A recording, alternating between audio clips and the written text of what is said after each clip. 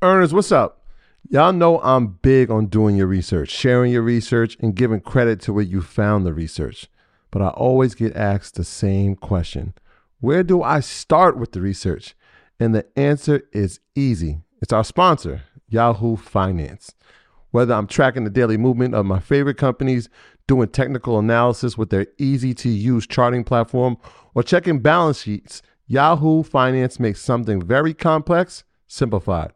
For more than 25 years, Yahoo Finance has been the brand behind every great investor. Whether you're a seasoned investor or you're looking for extra guidance, Yahoo Finance gives you all the tools and data you need in one place.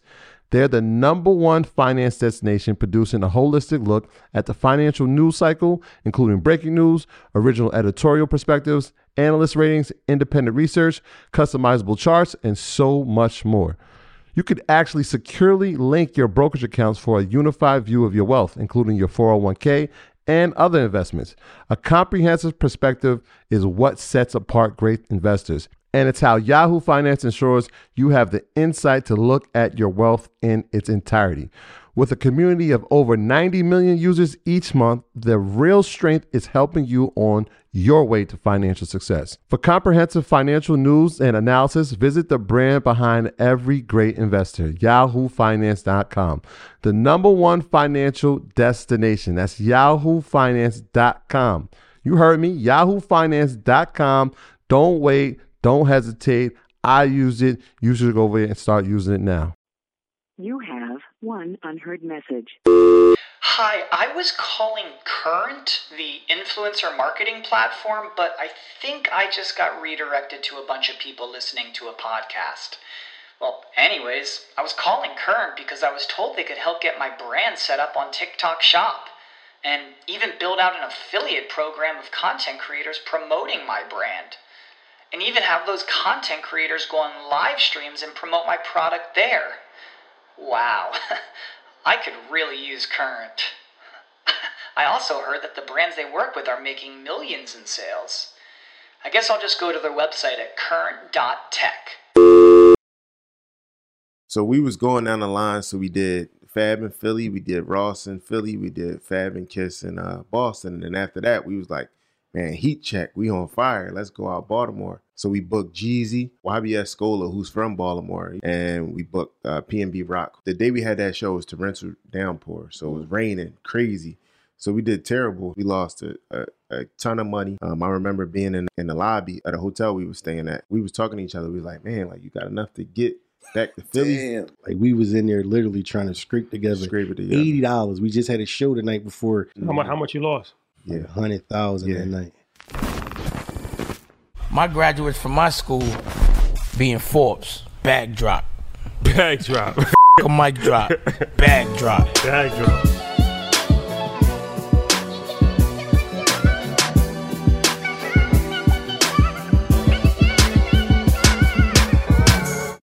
All right, guys, welcome back. EYL, it's going to be a dope episode. Yeah, all pun intended. All pun intended. This is going to be the dopest. Yeah. So, dope shows, my man Jameer and Steph. So, I'll give you the background story on this. The first show that we actually was commissioned to do as talent, because we've been doing shows for a long time, but usually the show is our shows, and we put it together, we market it, we get, talent, do the whole nine. We just did it in Apollo, we did Invest Fest. We've been doing this for a long time. But this is the first show and we was actually commissioned to come. Summoned. Yeah. Shout out to Tim. And it was a dope experience. And it was through Dope Shows. So we found out that Dope Shows is actually like the premier, I guess, I don't want to say booking agents, but the premier promoters. Event planning. Yeah. Promoting. Concert promoters. Concert promoters in the tri-state area in Philadelphia. So once we actually got tapped in, we realized that, well, we always knew, but there's a whole market for this. Like you see artists doing shows all the time, but you never really think like who's throwing the shows. And of course, we know the big names like Live Nation, things of that nature, but there's still independent companies out here that's doing it from the ground up, putting their own money into it, putting their own marketing into it.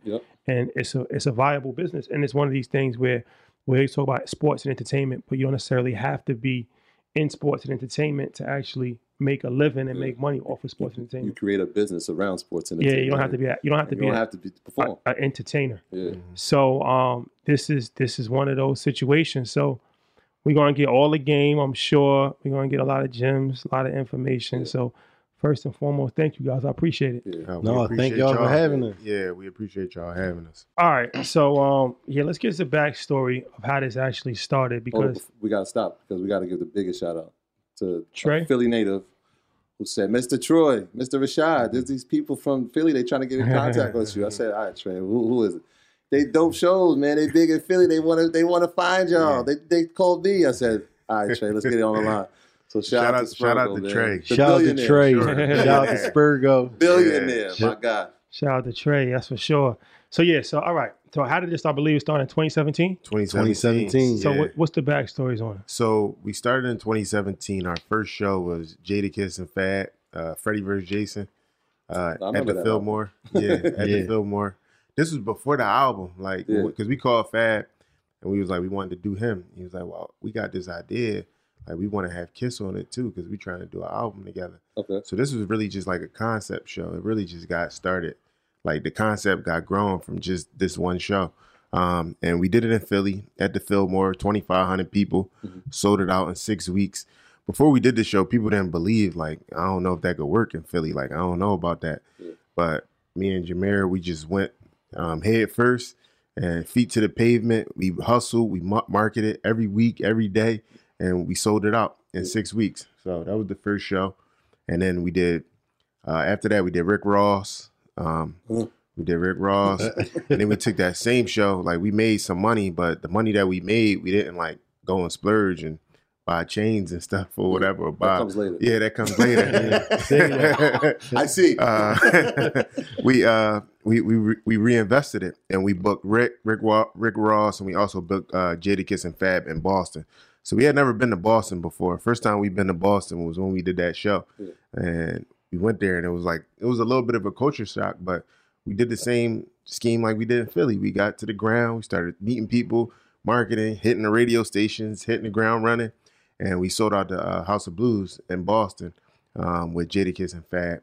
And one thing we learned about Boston is they love hip hop. Like, no matter what the culture is, whoever's up there, they really are passionate about hip hop. Actually, their first week sales, we went on sale, did better than we did in Philly. So that was successful. And then we went on to do some stuff in Baltimore, which we'll get into, and just a bunch of other shows. Yeah, so how did y'all meet, right? Because obviously y'all got to the first show, Yeah. but obviously hip hop and music plays a role in your life. But Right. how did y'all get together to say, let's come together and create this dope platform so that we can make some money promoting the music that we love? How did y'all meet? It was actually a mutual. My cousin is a friend of Steph's. They was friends growing up together. So it was like a playoff game. We all went to the Sixers was in the playoffs. We all went to Xfinity Live. We was kind of kicking it that day. I was doing parties at that time. So from there, Steph then started coming to all the parties that I was having. So we would kick it on the party level. We started talking about doing a business together. Initially, the business was supposed to be like a club because that was what I had currently going on, and Steph was doing real estate. But once we started, I had seen like with the clubs that they was kind of like coming and going. It was more like you kind of had like a short window of opportunity to make money in Philly before the natives would start saying like, oh, that club burnt out or we don't want to go there no more. So we knew we wanted the longevity with a business, and I felt like the club didn't have that. So then we just started talking about like other things we could do. And we seen a void in Philly where it was like the club scene was dying out, but when artists was coming to the city, the whole city was getting behind it. The whole city wanted to come out for that one night. So he was like, well, let's keep recreating that, bring artists through Philly on a consistent basis. And that's what we did with Dope Shows. Yeah, so when y'all start though, right? Because a lot of times we don't see this, and we try to highlight it that there's two black men working together. Mm-hmm. Was it initially off the bat like, yo, I like this guy, I like what he's doing, let's work? Or was it ego? Was it some negotiation like, yo, you got to curb this and then we can get this done? Like, what was that like? No, it really was just like, I think we got a mutual admiration for each other. Okay. And I was like, man, like he got some traits that he was a little younger than me, but I'm like, man, I really admire like his hustle and like his integrity and things that he does, like that I see from the outside looking in. So, And I was like, when I go to his parties, it's always lit. Like I'm having a good time. Yeah. And it's like, let's bottle that up and like let's make that something bigger. So I think it was things that I seen in him. I think it was things he's seen in me that made us like great partners. And partnership, y'all know, it's like a marriage. It's like you really gotta love your partner like a brother. Like sometimes y'all put each other in a headlock, but you get past it and you move forward and things come out the right way. So 100%. For people that's looking to just get into this game, like your first show, what was the steps? Obviously, I'm assuming you contacted the venue, said, okay, how much is it? You paid the venue, then you got to have a production team, then you got to book the artist. So can you like walk us through the steps of that you took? Yeah. I mean, when we first started, we kind of started directly with we knew the venue that we want. We knew the size venue because I was already doing parties, and with the parties, I was already doing like maybe 1,000 people, 1,500 with no artists. So we knew we wanted to start above that. So the venue in our city that was 2,500, 2,600 people is the Fillmore, Philadelphia. So we knew that was the venue we wanted to do. So we had the venue in mind, but then we was just looking at different artists. So like Steph said, we contacted Fab. Once we decided on like, all right, we're going to do Fab and Kiss, we had the venue. We then started to roll out all of the marketing to the city. We got the radio station behind us. We just started taking meetings and making sure that we was getting the marketing everywhere. Us as a brand, our marketing has always been like a guerrilla style marketing approach, where it's like we want everybody to see it from 8 to 80. So if you live in Philadelphia, if we got a show going on, you're going to hear about it some way, whether it's through the streets, whether it's through the radio, whether it's through social media. So that was the same approach we took from day one. And then 6 weeks into the promo, we was able to get the show sold out. But that was kind of just like the steps of like getting the venue. Then we got the artists, and then we put all the marketing around it. So how'd you get the artists? We ended up just reaching out. Fab at the time, we tried to take a couple different channels, but we ended up emailing. He had an email. Yeah, he had an email like on his bio. Yeah. Contact this person. Yeah. Most artists do. Yeah. And so it was him? No, like No, management. management. So like Yeah. probably Fendi or somebody. Yeah. Shout out to Fendi. Yeah. Shout out to Fendi. Yeah, At the time, we was trying to figure out what was the best way. We ended up was talking to some other people that, like some folks that knew him, but the email is what ended up getting us the actual. And you just said, I want to book Fab for this show, for this date. and this is his price. Yeah. What's his price? 40,000? Yeah, that was 40 40,000 back then. Yep. 40. And it's Sound like, familiar? yeah, Yeah. it hasn't changed much. And like the artists, people don't know, most artists, they want to get paid in cash. That's why they always talk about back end. Yeah. All this back end on these rap songs. Mm-hmm. Explain to them when they talk about back end. So you gotta have their money, their back end money in cash. Usually, some artists, it depends. Like Fab, you could give him cash. Like that's how he works. He trusts our relationship. But some artists want their money a week before they even get to the market. The whole thing. So you gotta wire it to them or whatever. So it just depends on the artist.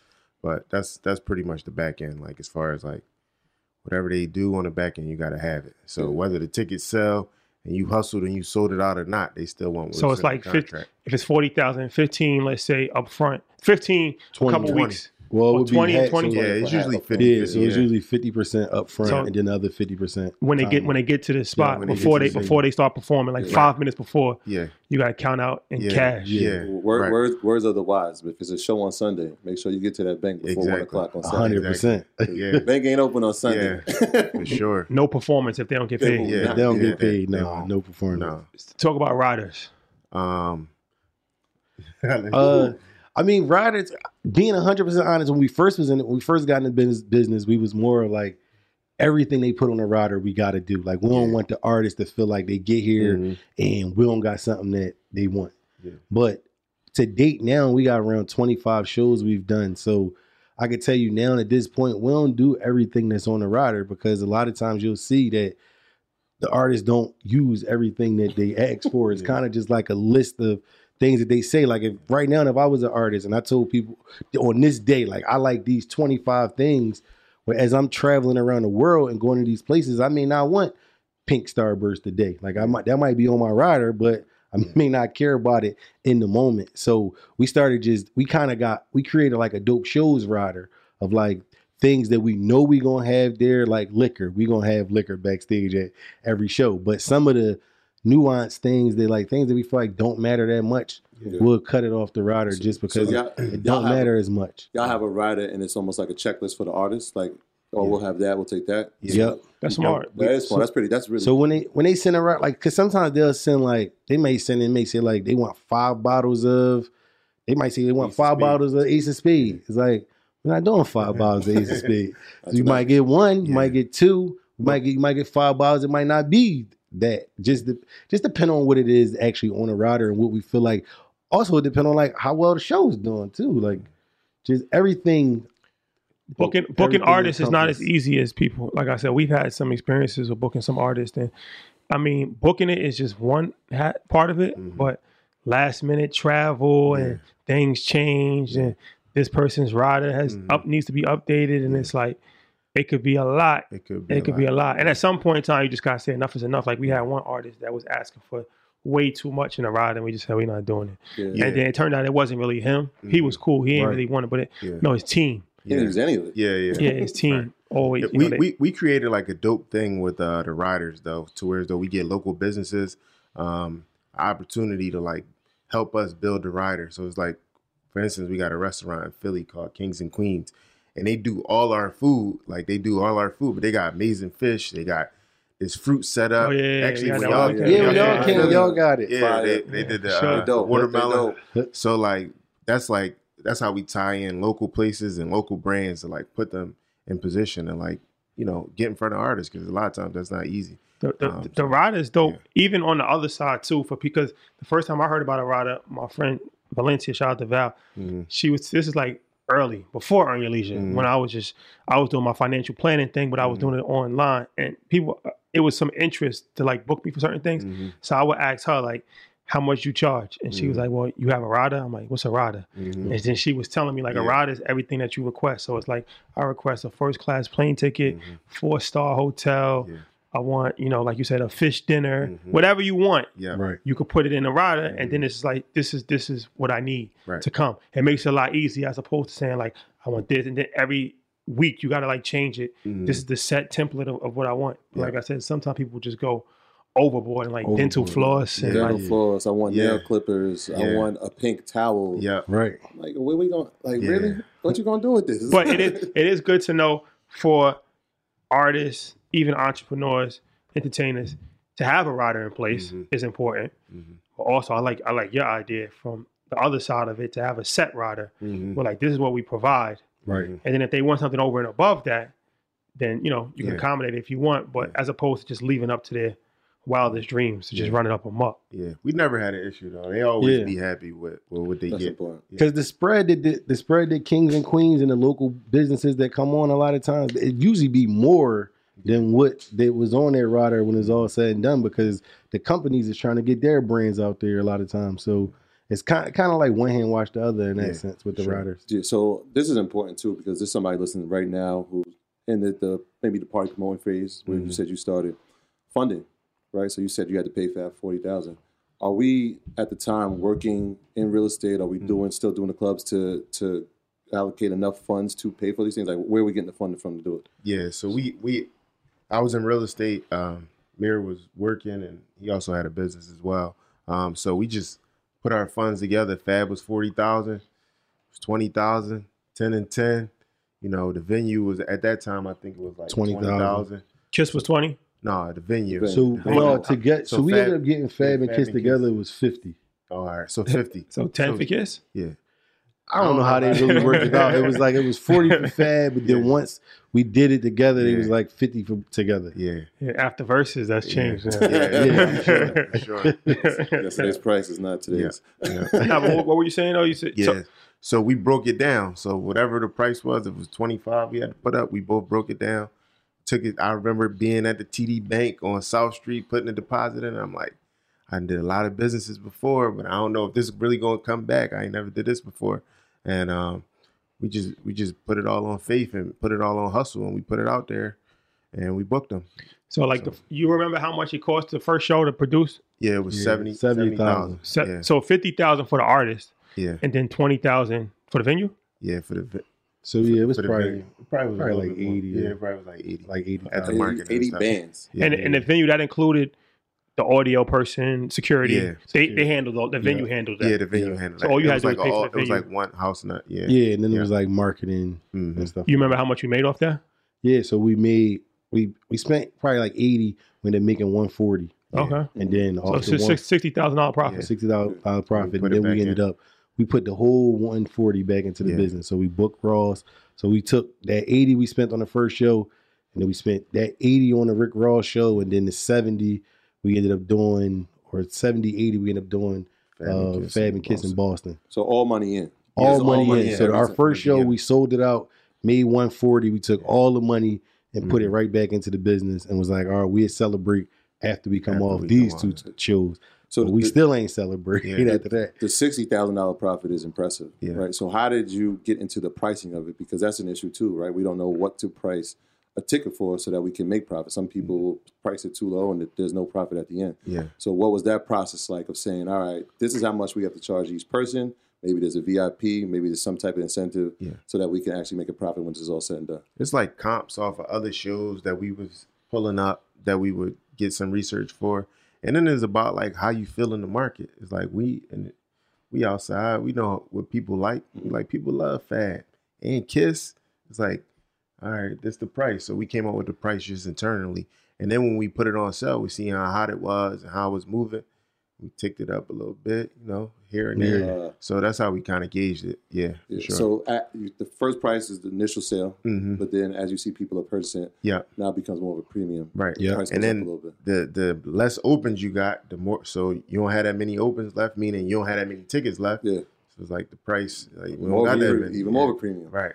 So Then we even started learning that, where it was like studying. I remember during that time, this the first show, Steph was like studying StubHub. yeah, So where like every day he'd be saying like, yo, yesterday we had 100 tickets on StubHub. Today is only 10. So it's like, all right, like now we could, like StubHub was charging this amount for it because we was so limited. So it's like, all right, now we know we could increase because 90 people just bought tickets off StubHub for this price. So we was like we was really comparing it to ourselves. Like people was buying it from us and then selling it on the aftermarket sites. We was paying attention to where they were selling flow of it the at for tickets. those. That's Yeah. important because Yeah. like you're not making the money on the No, StubHub. right. And so Right. it's like, all right, if they're paying Yeah. that, I got to gauge my price Yeah. a little bit higher. Yeah. Perfect.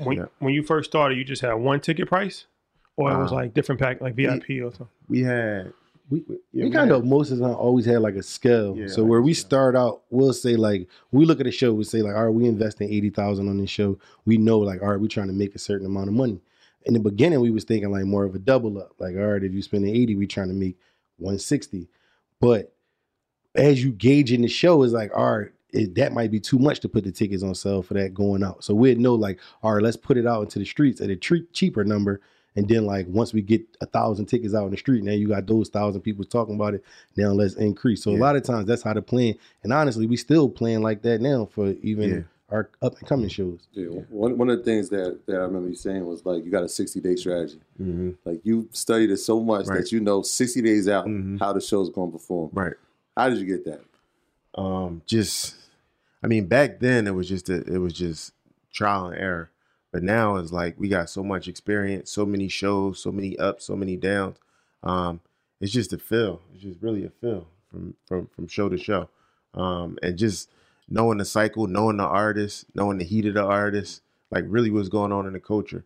It's not like we like from Beverly Hills and we don't know what's going on. Like we in it every day. So just really knowing that and where we are. And taking them losses. Taking- Steph we- said, we it was took some ups losses. and downs. We took some We losses. took in some this losses business. for sure. So Even- learning, yeah, like learning. seeing, like dang, like when Yeah. the tickets start trending this way, Yeah. is like, lad, we Yeah. had a show once that was trending like this, Yeah. and it Let's- resulted in a loss. So Yeah. like, let's pivot. Let's So pivot. when we go into a show, like even our current Wells Fargo show, we knew like we gotta have by this date, we need to have this amount of This amount tickets of sold. tickets, And yeah. if we don't got this amount of tickets sold, we in trouble. Yeah. Yeah. And it's like, or like by this date, we gotta have this amount of tickets sold. It's like we go into a show with goals, Mm-hmm. and a lot of times we exceed the expectations, but it's sometimes where we gotta pivot. So 60 days out, you know, like I need to have 1,000 sold or something, some number Right. like Yeah. that. Right.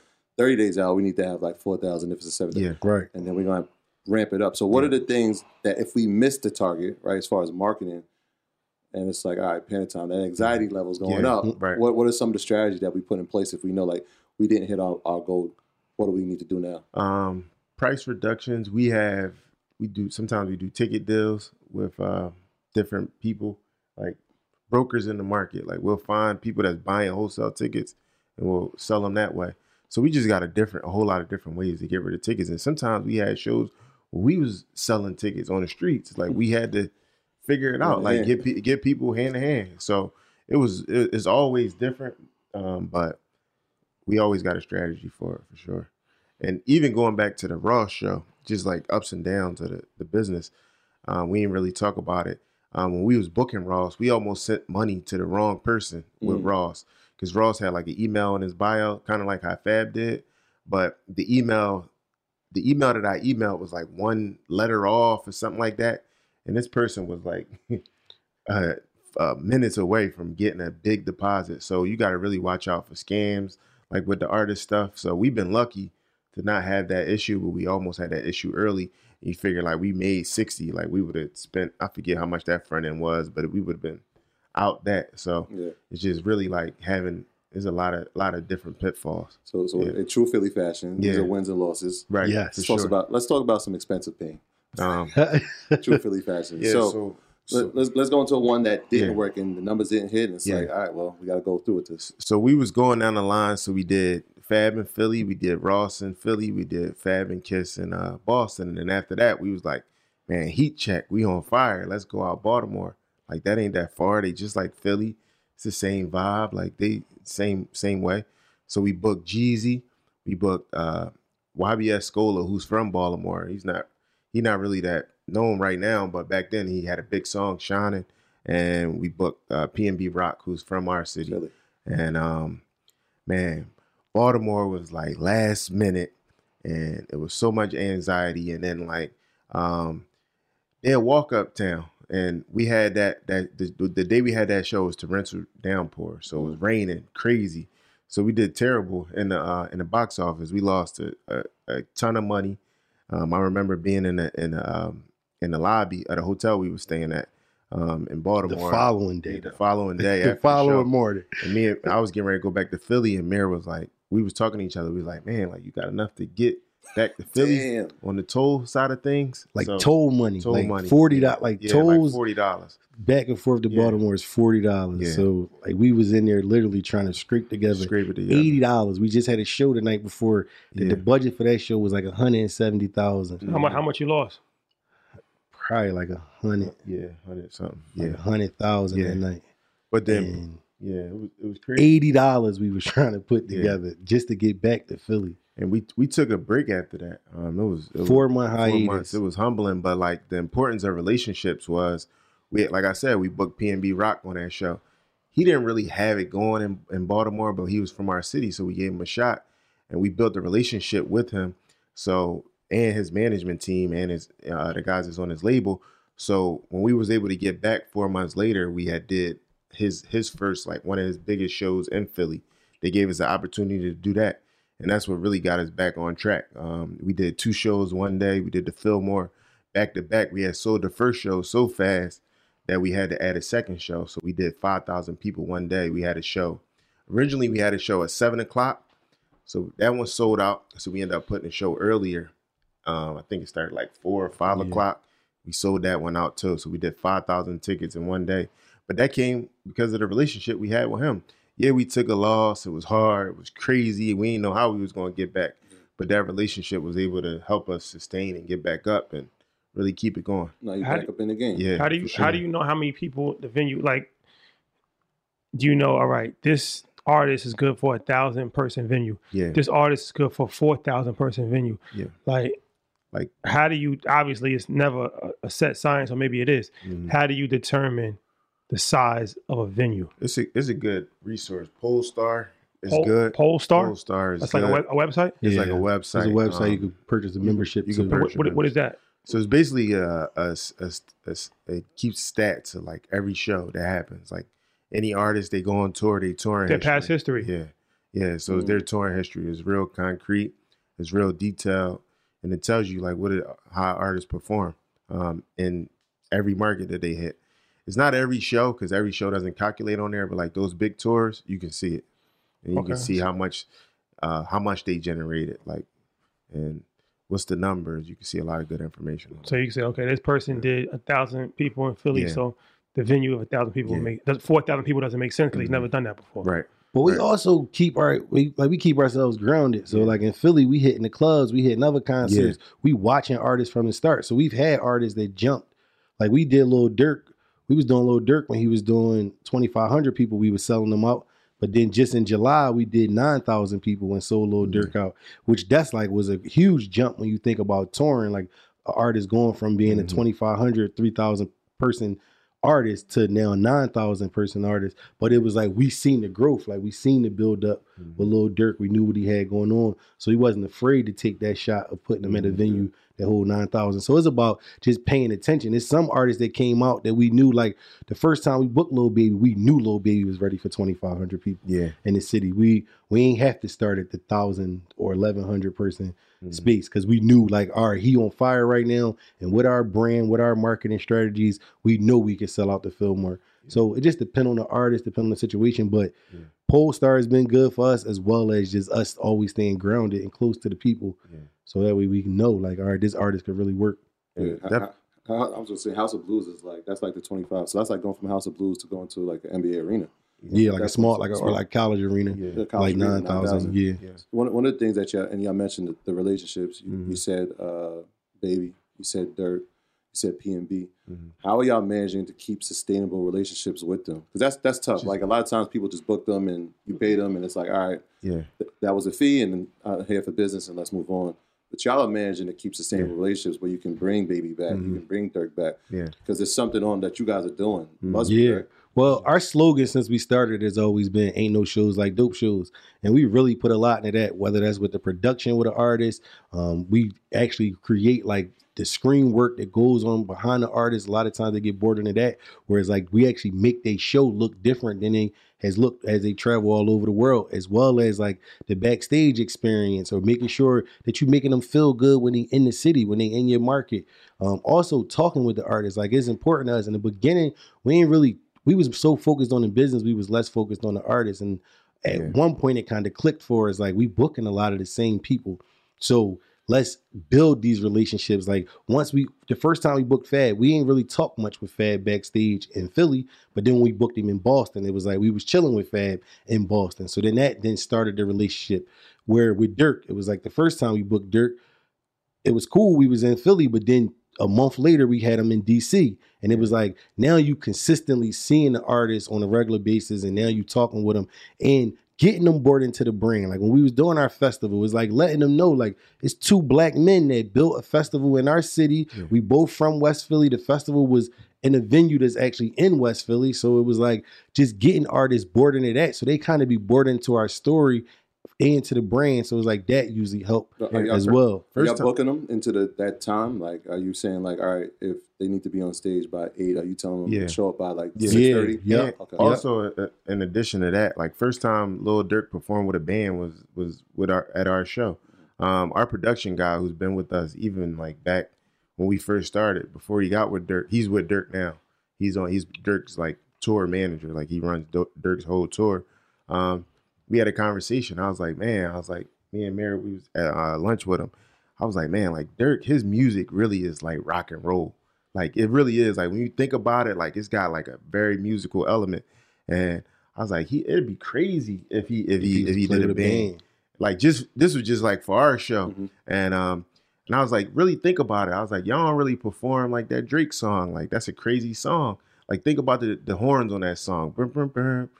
I'm like, you should put a band doing that. You should put a band behind that. And they end up doing that band, and they perform with a band. And Durk, his set is amazing. And it's like that small thing. Like we was with him when he was just going out there with a DJ and his homies. But just that small change in his tour and his show, it made a huge difference. And I'm happy that the guy we work with was able to implement that into his whole career, and it's just amazing to see it grow. And it's just crazy. Like that started in Philly, and then he ended up taking that same band, a bunch of Philly guys, like his drummer, his pianist, all of them, his Philly guys that started on the Dope Show stage, and then they went around the world with that same tour, that same set on the Back from Outside our show, tour. On the Back Outside tour with Lil Baby. So as far as the promotion, I want to talk about this. Do you put in the contract for the artist that they have to promote on their social media? Yes. And that's sometimes a wrestle. Depending. So what's But the usually they language do it. that you usually use? Very specific. If it's an IG page post, this many IG page posts, this many story posts, this drop, this when it's supposed to happen. Yeah, so I'm about to say be very dates. specific. Yeah, So like a lot of times we'll say like we want a page post, the day the tickets go on sale, Yeah. and we specify the date. Mhm. This- Like how long you gotta leave it up for? Yeah.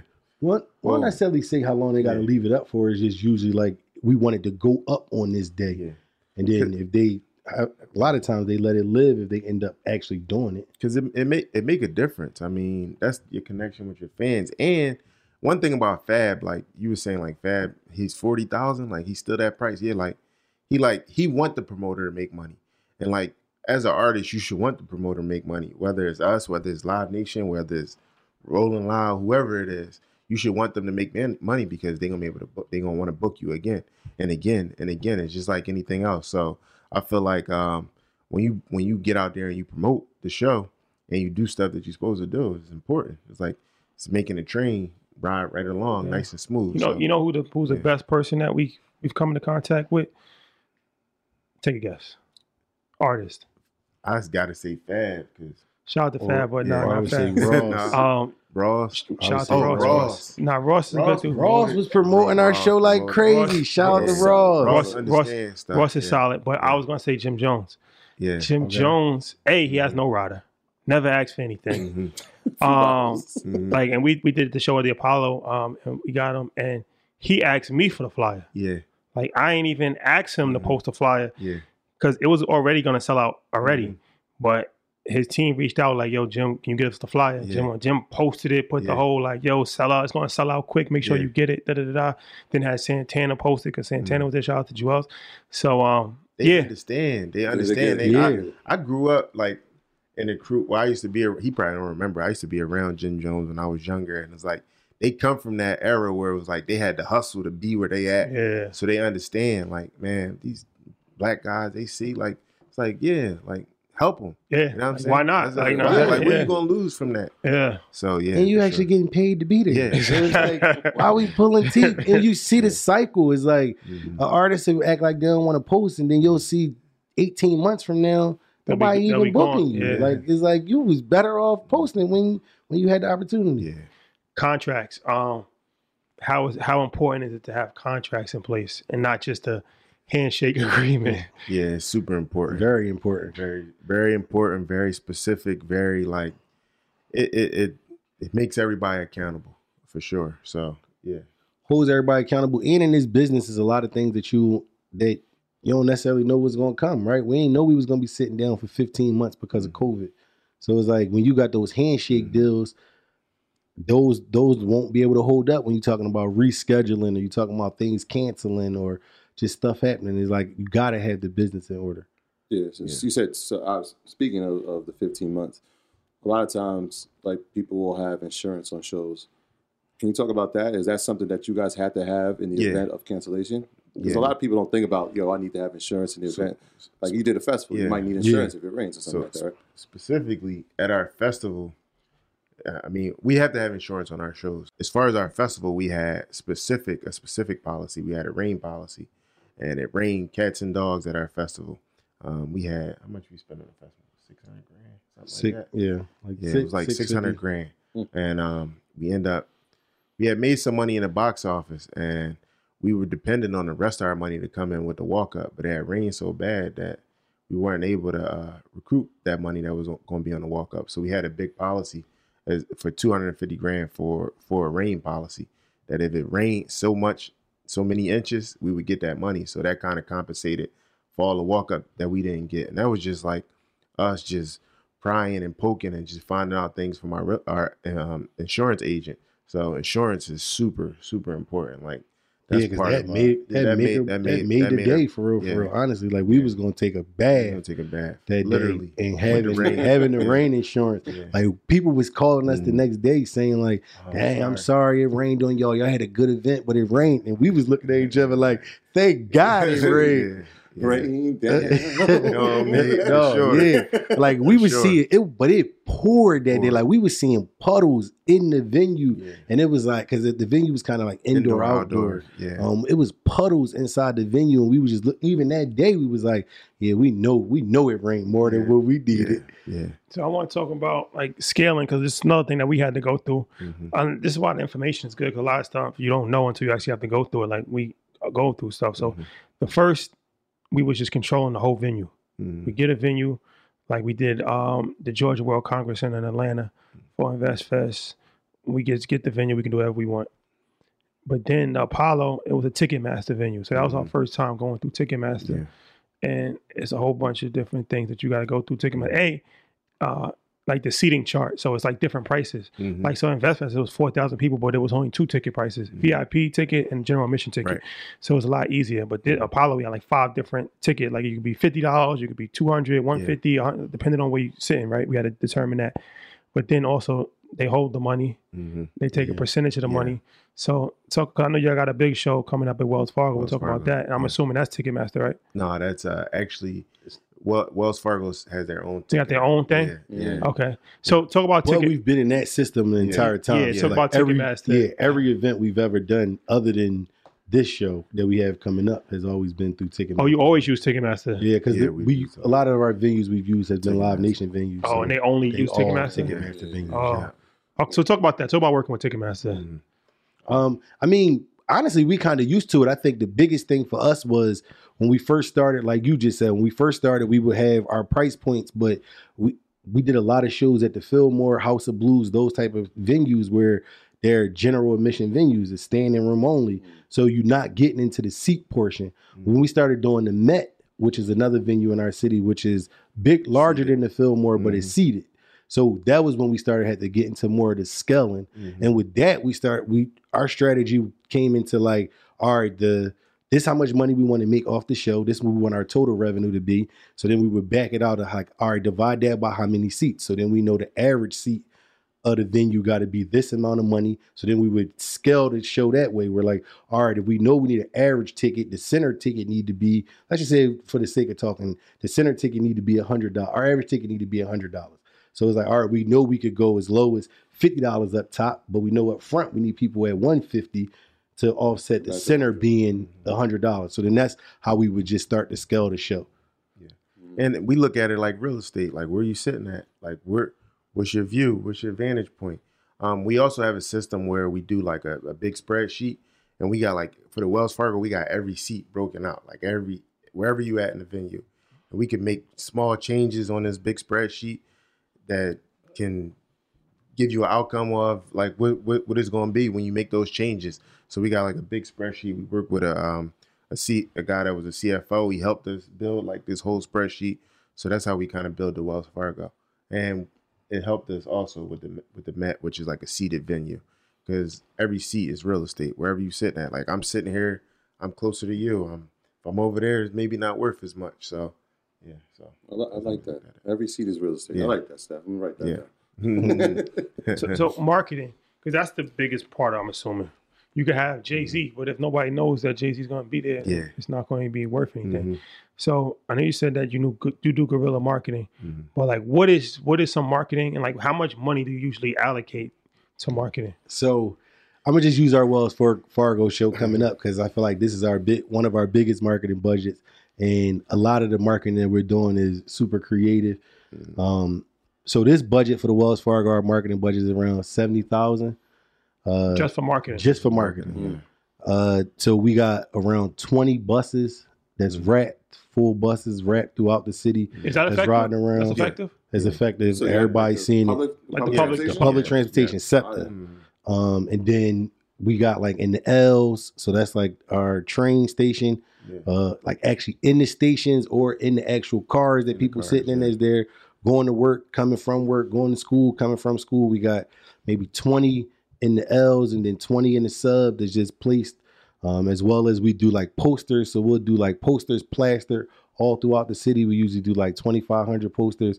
We usually get like 50,000 flyers. We got a street team of guys that'll go and hand out at all the high school let outs, middle school let outs, college, midday college stuff, because Philly is a big college town. We got Temple, UPenn, Drexel, LaSalle. Like it's a bunch of different schools there.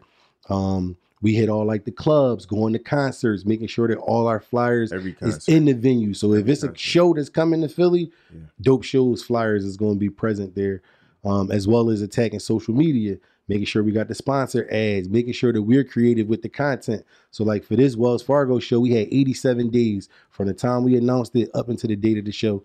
In our marketing plan, we listed out every day for the 87 days, and it's every day we got content that we delivering to people for those 87 days to make sure we're reaching them. And that was with creative videos. That was with us doing walkthroughs at the Wells Fargo, showing people the venue, showing people the production, talking to the consumer, telling them what to expect, getting the drops from the artist. So it's a lot that go into the marketing. Radio. Oh, yeah. So then Power 99, they ended up, which is the largest station in Philly. Cosmic Kev on that? Yeah, Cosmic Kev is on that. Yeah, we just did the Come Up show like 2 weeks ago. Mm-hmm. And we ended up getting them from all the money that we spent over the years, and just with our relationship with them, we was able to get them to fully partner with us and back the concert 100%. So like right now that we was a turn on Power 99, they probably talking about it and having ticket giveaways. Like that's important too. We learned that early in the business.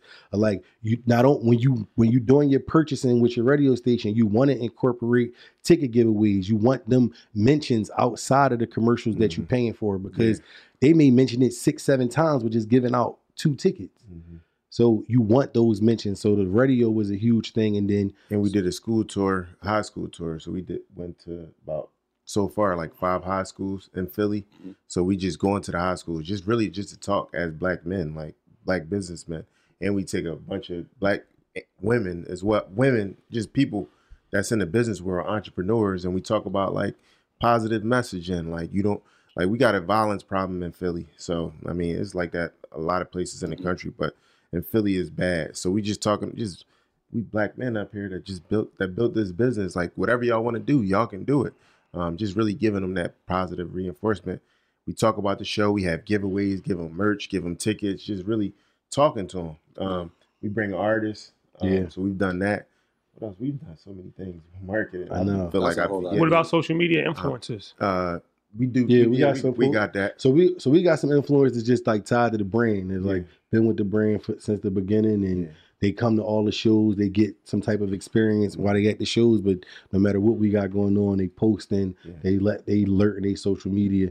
But the piggyback off what Steph was saying, the high school tour piece was good, because then that gave us a lot of the news coverage. Yeah, we got news coverage, different things just on the give back side of things. And then with the kids, it's like now you might have a school of 1,000 kids. The school will select what 100 kids is coming to this, but now it's like all the kids know, and now they telling everybody in the neighborhoods. And the way we kind of structured the school tour was like touching every area of the city. So not like we went to West Philly High, that's in West Philly, but then we also touched Gratz and Strawberry Mansion, which is in North Philly, and then Bartram. So, we just hit different parts of the city to make sure that we really covering it where everybody really know. And our marketing is super creative. Like if you look at our flyer, like our flyer is like every time we want to come with the marketing, the creative stuff, like next level stuff. Like we thinking the ideas like, oh, this go with that, this go with this, like color schemes. We did that for this whole campaign with the Wells Fargo. We got we had cartoon characters made, and then that's how we started the base of the flyer, and then like we added in different elements. So it's our marketing is always like very, very inspirational, very like well thought out. That's a lot of game. Yeah. I got like a bunch of questions just listening to all that game just now. Number one was you said that getting the advertisement on public transportation. What's that process like? Who do you reach out to? And then you said that you bought the radio ads. And so like I'm wondering, that's based off relationships or like what does that look like? Because again, I mean you hear it all the time. People like, yo, hey, this show's coming out, make sure you gotta go check it out. Yeah. What's that process like? So we bought the buses. It's a fee to actually wrap the buses. So, I mean, we could go into the budget, I guess. So, to wrap all of the buses we had, it was $30,000 to wrap all the buses. You're calling the city up? Yeah. No. It's a ad company. Okay. Intersection is an ad company. And they do large format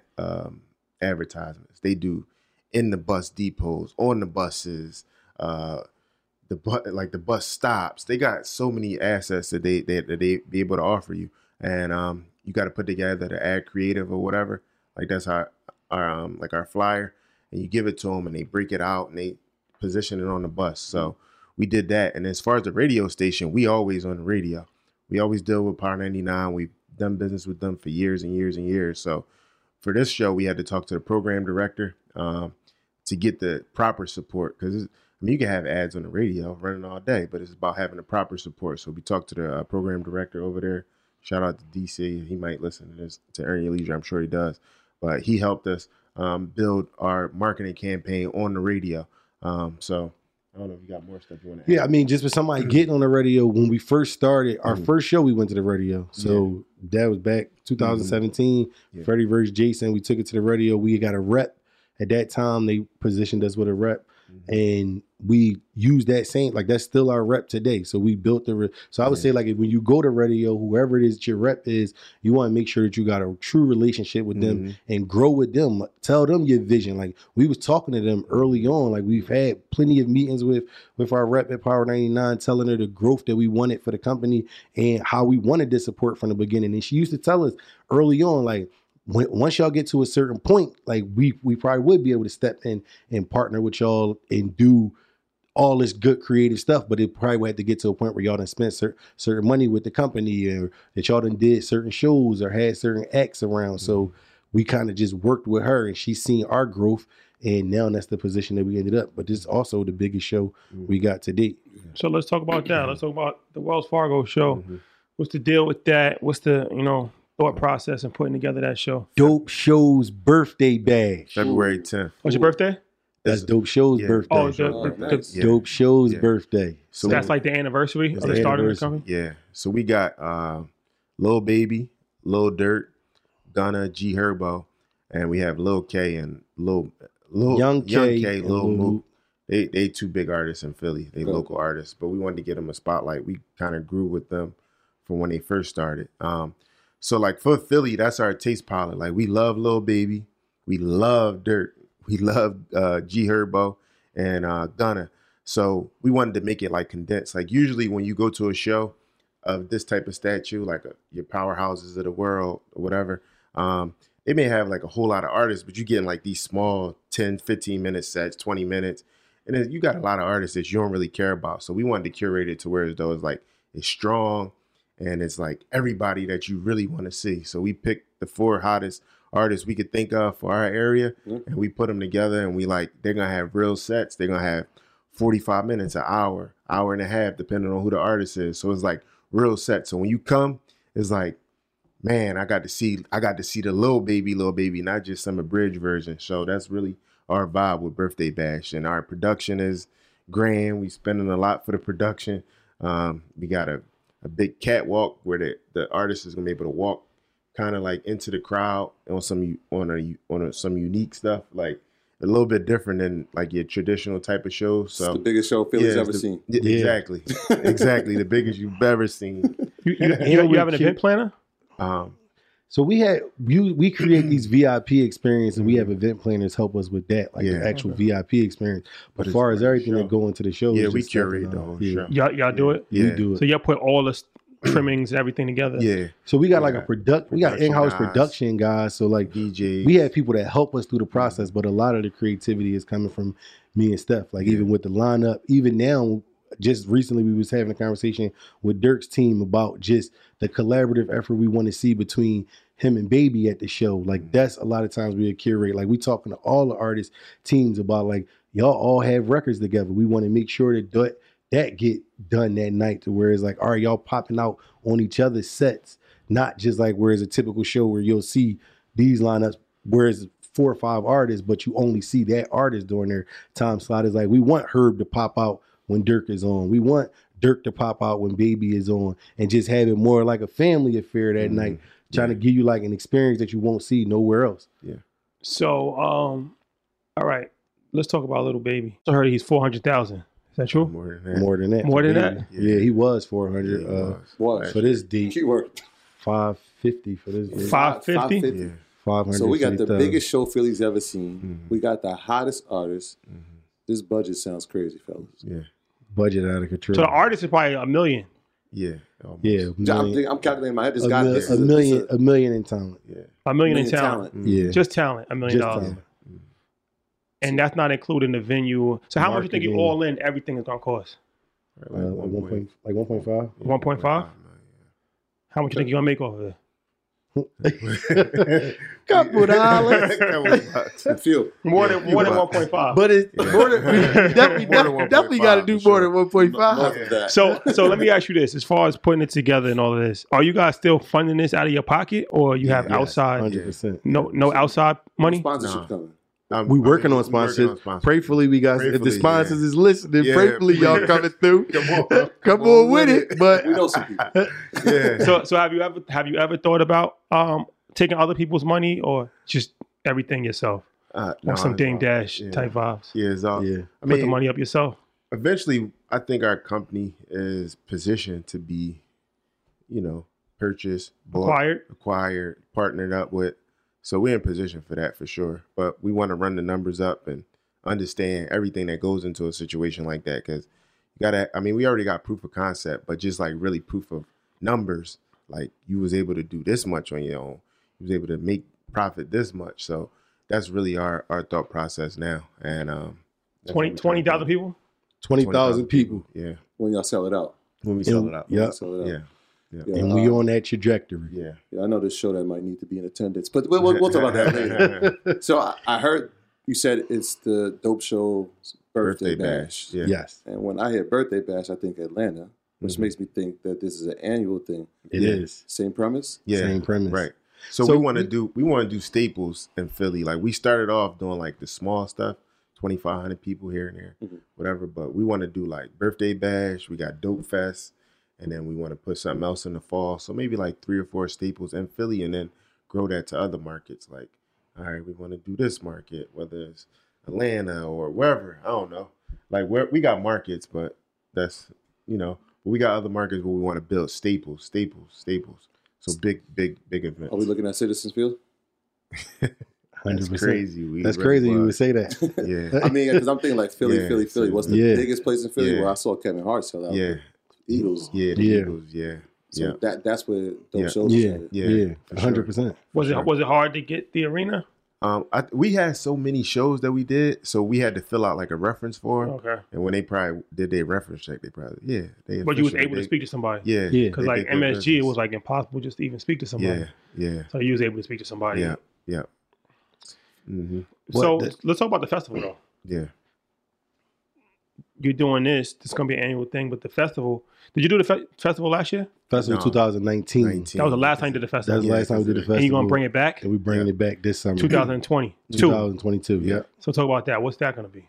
So go ahead. all day festival. So 2019, we built an all day festival. Started at 12 o'clock. It went to 11 o'clock at night. We had Tell 'em local artists. who we had. Yeah. So like we was so forward thinking too. Just Yeah. with even when you look at the lineup we had back then, 2019, the original lineup. Some of these artists ended up not performing based off of things they had going things on. they had going Mhm. on, but whatever, all the things they had going on. Yeah. But the lineup was PNB Rock, The Baby, NBA Roddy Youngboy. Rich, NBA Youngboy, Little Dirk, Young Dolph, Pusha T, Cowboy. Cowboy, Yeah. and then maybe We had Philly artists. maybe 6-7 strong Philly artists. That's Yeah. a strong Yeah. lineup already. Yeah. Yeah, so like that was how we came, and that was our first one. That was how we came out the gate. Yeah. We ended up losing a few of those artists. Unfortunately, NBA Youngboy got arrested during that time, so he wasn't able to perform. Roddy Rich ended up having some type of cross booking, so he wasn't able to perform. But And pretty Dirk, much, Dirk and didn't Dirk, perform, but that's how we grew our relationship with Dirk. yeah, we ended up doubling back with Doubling Dirk and back, selling right. him out in September. That was in July, Yeah. and that kind of kicked it off. Just us being in close communication with them With them. during it, whatever legal trouble he was having at that time. Mhm. So you're gonna do the same thing this year. This year, Yeah. yep. Bigger. There's one Philly name that I haven't heard yet. Meek. What's up? I mean, we tried to. What's put- up? We tried put to book Meek a couple Oh, no, times. that's- I'm looking right in this camera. Yeah. Rock Nation. Rock What's Meek. up? What's up?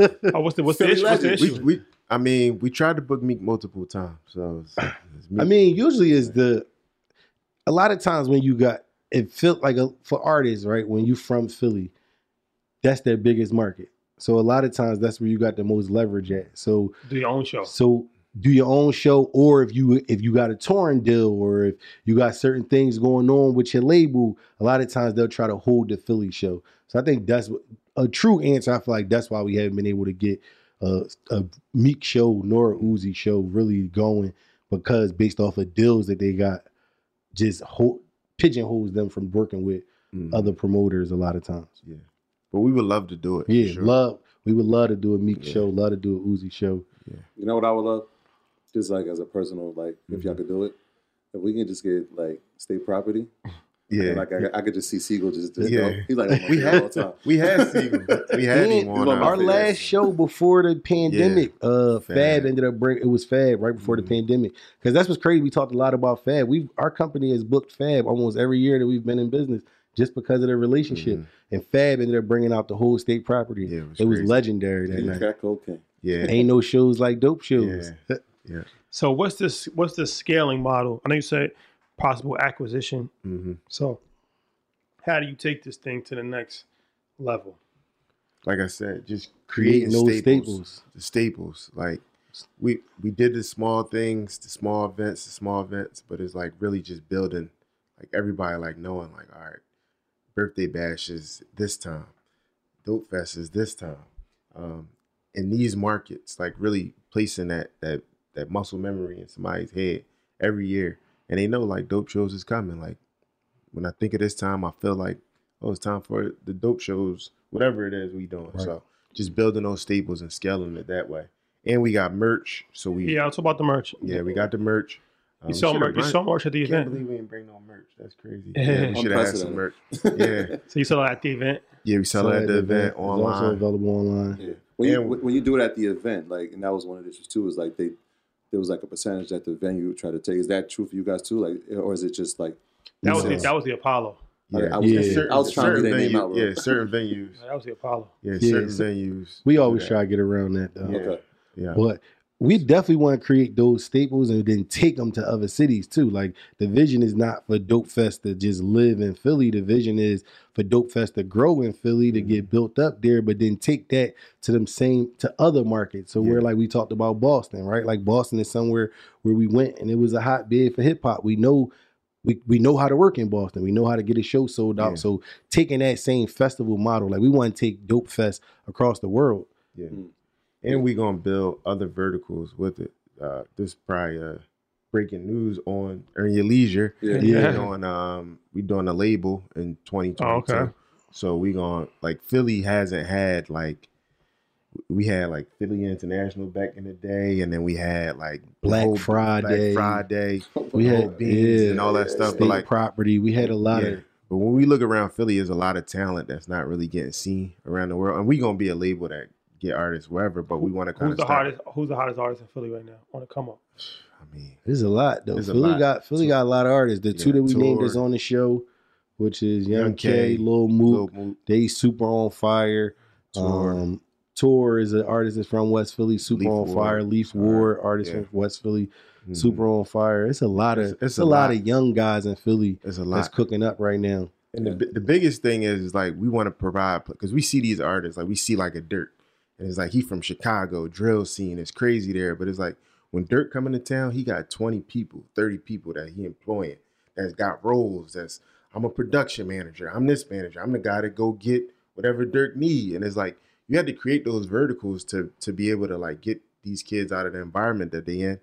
And they have talent. And it's like you creating a business model. They Fortune 500 companies, these artists. Like you got an artist that's creating $100 million a year. And revenue and they making money and they putting people to work. So I feel like really just creating that to where as though we giving people from our city and any city an opportunity to break as an artist and really push the agenda forward. And we know the show stuff.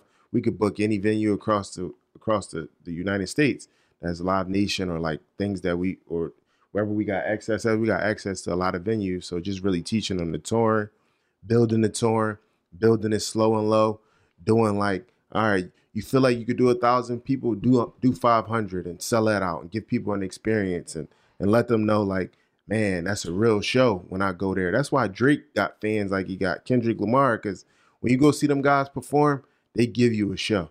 They give you what you came for. So it's like really teaching the artist that, not just making it like blase blah when I'm going on the stage and I'm taking 100 of my homies, like really giving them something.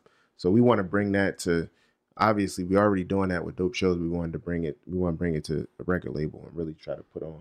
Breaking news away. What about Breaking COVID? news. How has that affected you? How do you think that will affect the live event space moving forward? Obviously it affected us because we were shut down for what?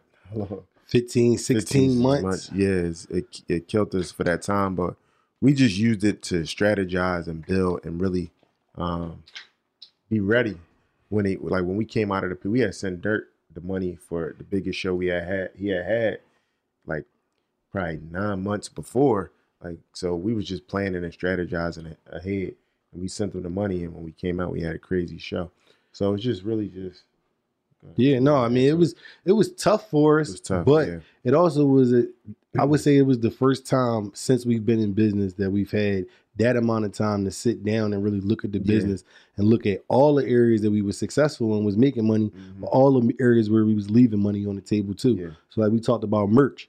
Being honest, we've been doing merch since we started, but never at the capacity we're doing merch now. Like we wasn't really taking the merch serious. We was more like worrying about just selling the shows out, where now we positioned ourselves where we got a true merch business. The merch is available online. We got a setup at the shows now, not just like a table where we just got hoodies laying out on them. We just put a lot of thought into just every avenue of the business. January 16th, we have a showcase where we're allowing local artists to come on the showcase and perform. And then 2 artists from that showcase could win a spot on the Wells Fargo. So whereas like you could win the opportunity to open up on the same stage as Lil Baby, Lil Durk, Gunna, G Herbo in front of 20,000 people just from you positioning yourself on the showcase. That was something that we knew, that we talked about before the pandemic, but we just didn't really set it up and make that a part of our infrastructure as a business. And now we was able to. So where we had local artists always hitting us up, always asking us for opportunities, now it's like we was able to really create a platform in the business where we can do that. So we got industry A&Rs coming out for that. We got Lil Durk's drummers going to be on that. We got DJs. So it's really an opportunity for artists in Philly, tri-state area to really come down and showcase their talent. Obviously, it's YouTube, but obviously you've had to build out a team. How many people are part of the Dope Shows team? And like you said, like 15 months is a long time. So during this time, are we having team meetings of like how are we generating income? What are the ideas that are coming from you guys at the top? Because like we know, like listen, you're the owners, but you got employees. You got to pay them first. Yeah. So like, what were you guys doing? So employees wise, we got around 10 employees, I would say. But it's usually on like they usually work for the event more so. Like it's like we got a stage manager, but if we ain't on stage, we're not necessarily paying the stage manager. So Steph and I would meet daily during the pandemic. Those 15, 16 months, we were still meeting every day, like our typical work schedule, to come up with ideas and plan. And we would bounce things off people from the team. But during that time, we was really isolated because it wasn't no shows happening. Like a lot of the people that's a part of the team is just tied to an area that we would need for the actual show. Gotcha. So it was just more so us locked in on the planning side and just really had to weather the storm of like, we don't know when it's going to come back. Like Steph mentioned it, but like that was crazy during the pandemic. We went into the pandemic with 4 or 5 artists booked already. Like already booked, already paid, because we was planning for Dope Fest 2020. And in the middle of the pandemic, on top of having 5 front ends already out and having 1 or 2 venues already booked, so you don't know when you're gonna get that money back. We then sent Dirk more money, like we then sent more money out, still not knowing when we was gonna be able to get that show off. So it was like being able to plan, knowing like the sun gonna shine again one day. Like one day we'll be able to do this again, but we wasn't making no money, honestly, and we were still actually putting money out, but still just investing in the dream. I appreciate you, brothers, man. So what would you like to tell the people? How can they follow you? How can they get tickets to the show coming up? All of the information. You can follow me you can follow us on Instagram at dope_shows_, and you can follow me personally at steph.piner on Instagram. You can get tickets at Wells Fargo Center Philly.com, And you can get tickets at dopeshowsonline.com. You can get tickets for the showcase on ticketmaster.com. And for me, it's just my full name, Jameer Shaw, on all social media. And then you can follow me. Steph kind of went over all the things we currently got going on. Yeah. But definitely follow the Dope Shows page for updates. We always posting different things that we got going on. And we appreciate you. February 10th. February 10th. All around the world, pull up. This one of the biggest shows. Yeah. It's one of the biggest shows for Philly ever, sure. but just even for the world, like having these 4 artists together at this time point, I think is amazing, or I think is dope. Yeah. Dope. There you have it, ladies and gentlemen. Troy, housekeeping items? Yeah, February 10th. February 10th. Dope shows. Let's get it. Make sure you're there. Shout out to all the earners, though, for rocking with us. Obviously, love is love, man. We can't do this without you, and we do it for you. So thank you all for supporting. Thank you everybody that's been supporting the merch. The merchandise line is we got some big things planned for it. So shout out to all y'all. And yeah, man, keep rocking with us. We'll keep delivering. Yeah, thank you guys for rocking with us. We'll see you next week. Peace. Peace. Thanks. My graduates from my school being Forbes, bag drop. Bag drop. A mic drop, bag drop. Bag drop.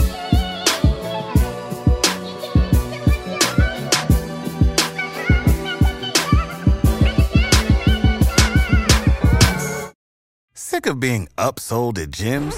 My guy, you're currently a base member? For $90 more, I can upgrade you to our Shred membership. For $130 more, you'll be a Swole member. And for just $300 more, you'll reach Sweat Platinum. At Planet Fitness, you'll get energy without the upsell. Never pushy, always free fitness training and equipment for every workout. It's fitness that fits your budget. Join Planet Fitness for just $1 down and $10 a month. Cancel anytime. Deal ends Friday, May 10th. See Home Club for details.